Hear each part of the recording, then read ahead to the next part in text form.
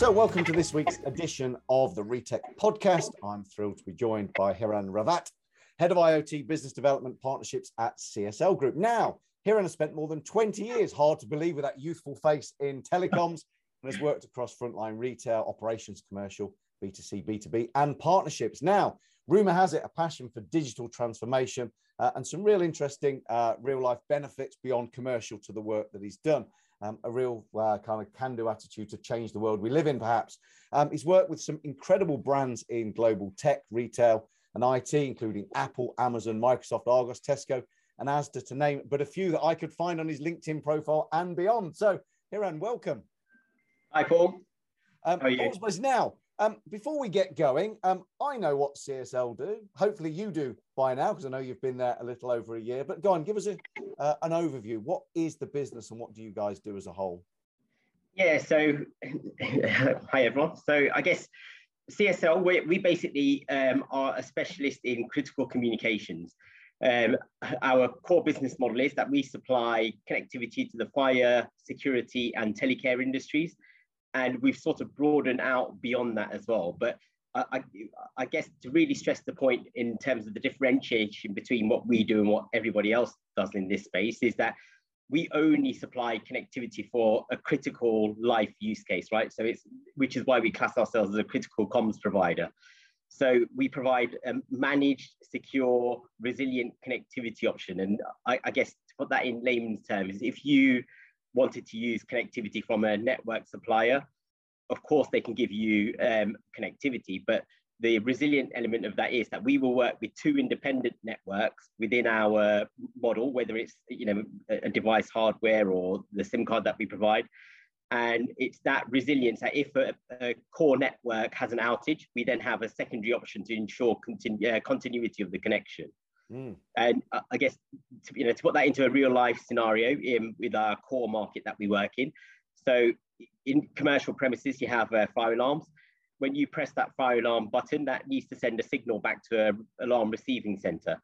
And that's why this is a critical use case, right? And say, for example, you were with one network provider and either you haven't got coverage or the network had an issue, there needs to be another option to send that signal back because we've got real lives at risk on the other side of that. So we are the company that then manages that and provides a secure, resilient connection path back to these alarm receiving centers, which is why we're different in comparison to all the other traditional resellers in the market. Fascinating. And I'm guessing then during the sort of recent pandemic that's been going on, you guys have been flat out all the way through, I guess, with that critical aspect that you provide. Yeah, so I think that's what the biggest market shift has been, right? So where before we had those core markets that we focused in, and in that world we're really well known, we pretty much own most of that market, but it's that classification of what's critical that has changed massively, right? So the pandemic has really driven that. So in the retail sector, we started supporting lots of retail outlets and providing that resilient critical service that we offer. And other use cases have grown out of that. Even simple things as working from home now, it has become a critical use case because if you don't have connectivity or there's an outage for half an hour, then what do you do when you're working from home these days?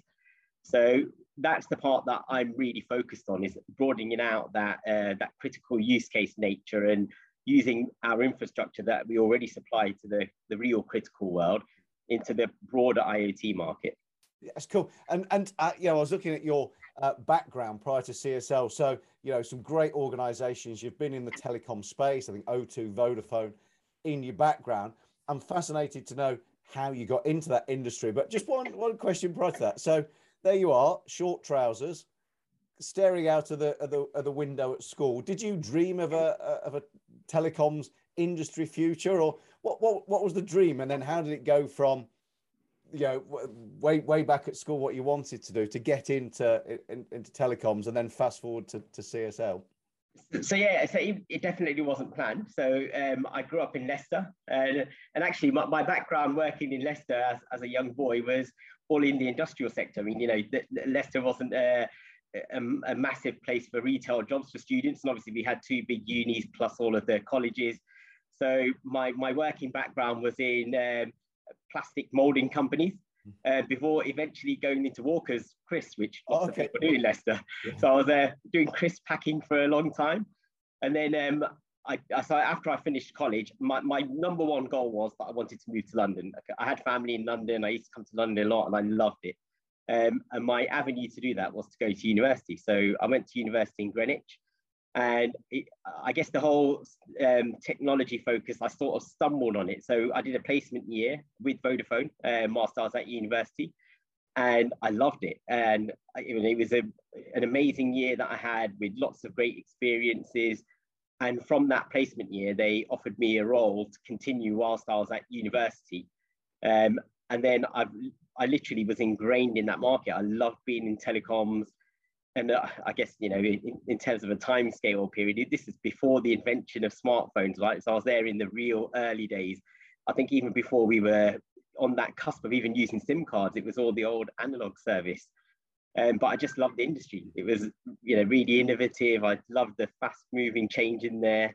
And I the more I did, the more I experienced. I then branched out into different areas. So, working in the consumer segment, then in the B2B segment, and, meeting different people, different businesses.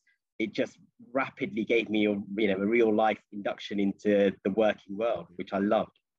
And so you were there and you went through, was it Vodafone, then O2? So what specifically was it that drew you to CSL? How did that transition come about? Yeah, so I was in Vodafone for 18 years, and it was an amazing 18 years. Like they really supported me in my career and the growth that I went through. But I think, towards the end of my time in Vodafone, I always felt that there was lots of people coming into the business that had loads of experiences from other companies, which I didn't have, right? All I knew was Vodafone. And you can't really compare the crisp factory days, to other people coming into the industry. So I wanted to venture out, and my plan actually then was to go to a smaller business. So CSL were a partner of Vodafone's back in those days as well. So I knew of CSL and other partners, but some discussion started with O2, and I then was sort of enticed into going to O2 to compare against what Vodafone did. So I did 2.5 years there, but CSL were also an O2 partner. Okay. So I knew of CSL, and then I think towards the end of my time in O2, I was starting to work with CSL more and more. And I really liked what CSL did. I found it really niche in terms of what the business was doing. And considering my background was all connectivity and working in telecoms, and this is sort of the next complementary step. Okay. But they'd found a way to be really different, because I'd worked with all the partners pretty much in the industry at that point. And everybody else that I'd spoken to and I spent time with, they sort of did different versions of the same thing. But CSL's message was really clear, really distinct, and really unique, which is what attracted me to come over here. And what specifically are you there to do? Is it cross-sector? Is there a big lump into, retail expansion? What have CSL got you doing? So the reason I'm over here is because, like I said, our heritage and our strength lies in the fire, security, and telecare industry. We've got an infrastructure that we have, the core of it being it's ultra secure, because it has to be for the industries we operate in. It's resilient and it's for critical use cases. But in that world and the sectors we focus on, it makes sense. I guess where I'm from in the telco space, and we work across other sectors where people don't realize that it's a critical use case at the moment. So, let's use retail as an example. I've worked with, all of the big retailers in pretty much in the country, and some of the ones across the other countries of the world.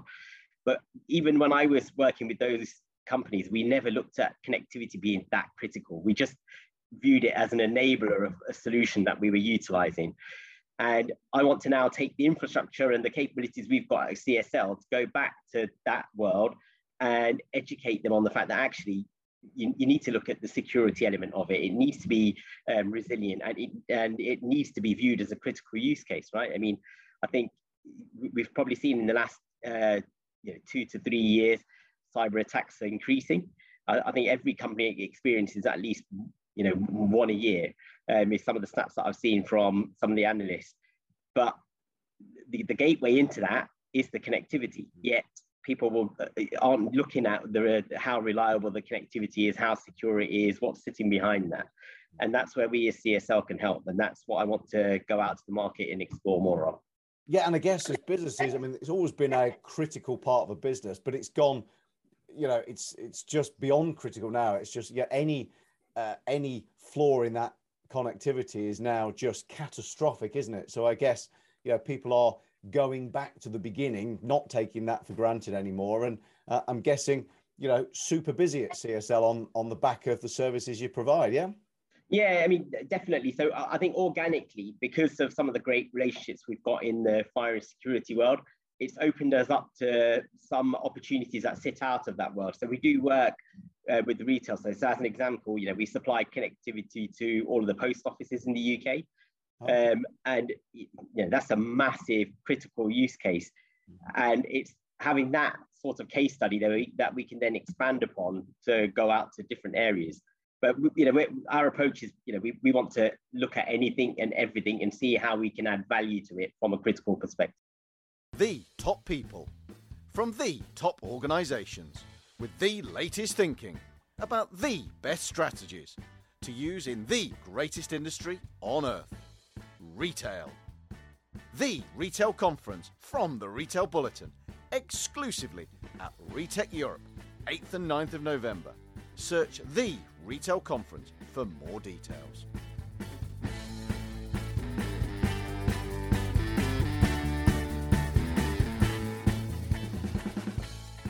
You're at that point where it's critical for the post office, but they directly impact on people's lives and livelihoods, and you just cannot afford cope with any downtime in that particular sector. It just has to be there and it has to work. Yeah, and like even recently, I think this in December we saw a couple of news articles where some big brand businesses had issues around their infrastructure having a cyber attack, and their connectivity was compromised to their retail outlets. So as an example, there was the Spar supermarket chain. They had an incident at 200 of their stores, which resulted in them having to close the stores because they couldn't take payment. And that's where, a company like us with our focus, we can help, right? Because we can provide that resilience to make sure there's continuity. From my days in retail, I can remember having the very difficult situation of having to escort customers out of the store when EPOS systems and credit card payment went out, and we couldn't even take cash because the whole thing failed. So that was never, it happened a couple of times in my retail experience. So that was never a good way to showcase your brand when people have got full shopping trolleys, often with frozen and chilled food in there, and you're having to say, no, you've got to leave that. So I think it's something that now has to be addressed.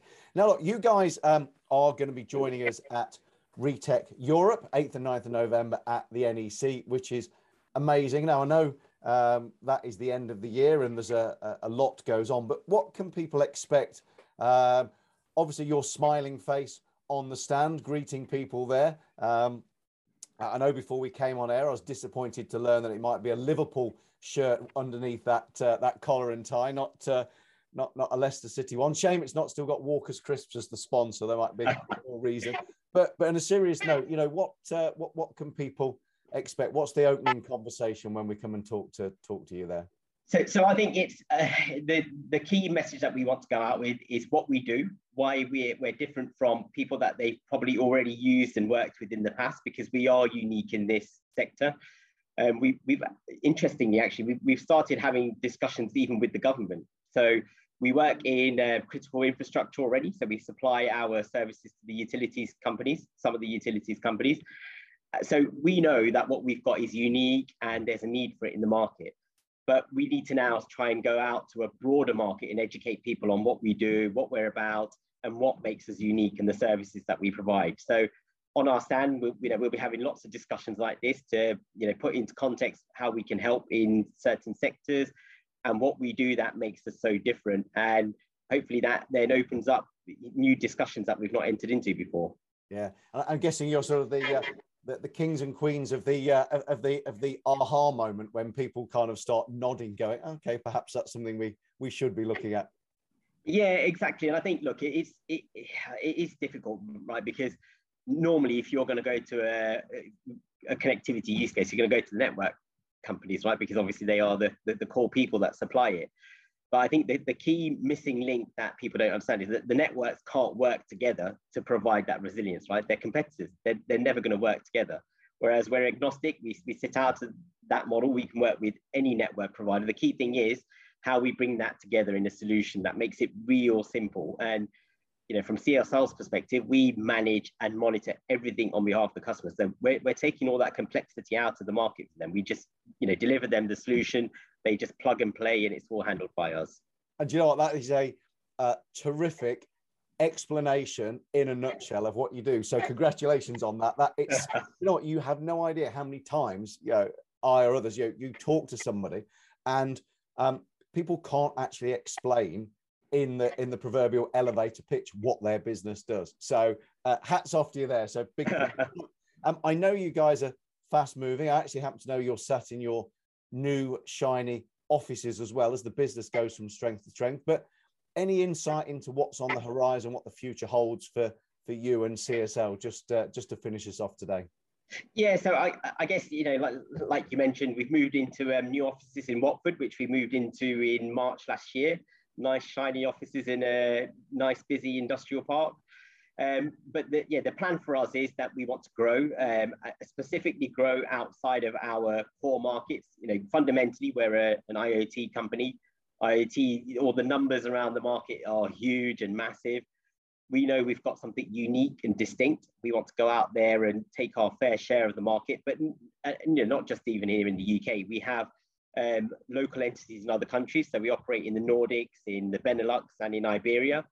So it's to use the use cases that we're winning here in the UK and take them to the other countries, as well as broadening out what we do. But that is the key focus for us at CSL. Yeah, super. And some nice parts of the world there that you've got significant footprints in as well. So definitely. Hiran, absolute pleasure. Thank you so much for taking the time to join me this week. Thank you for explaining what you do. I enjoyed the little background from yourself as well. And if we don't see you before, I will certainly see you at the NEC on the 8th and 9th of November. But for now, thank you very much indeed. Excellent. Thanks, Paul. Thanks for your time.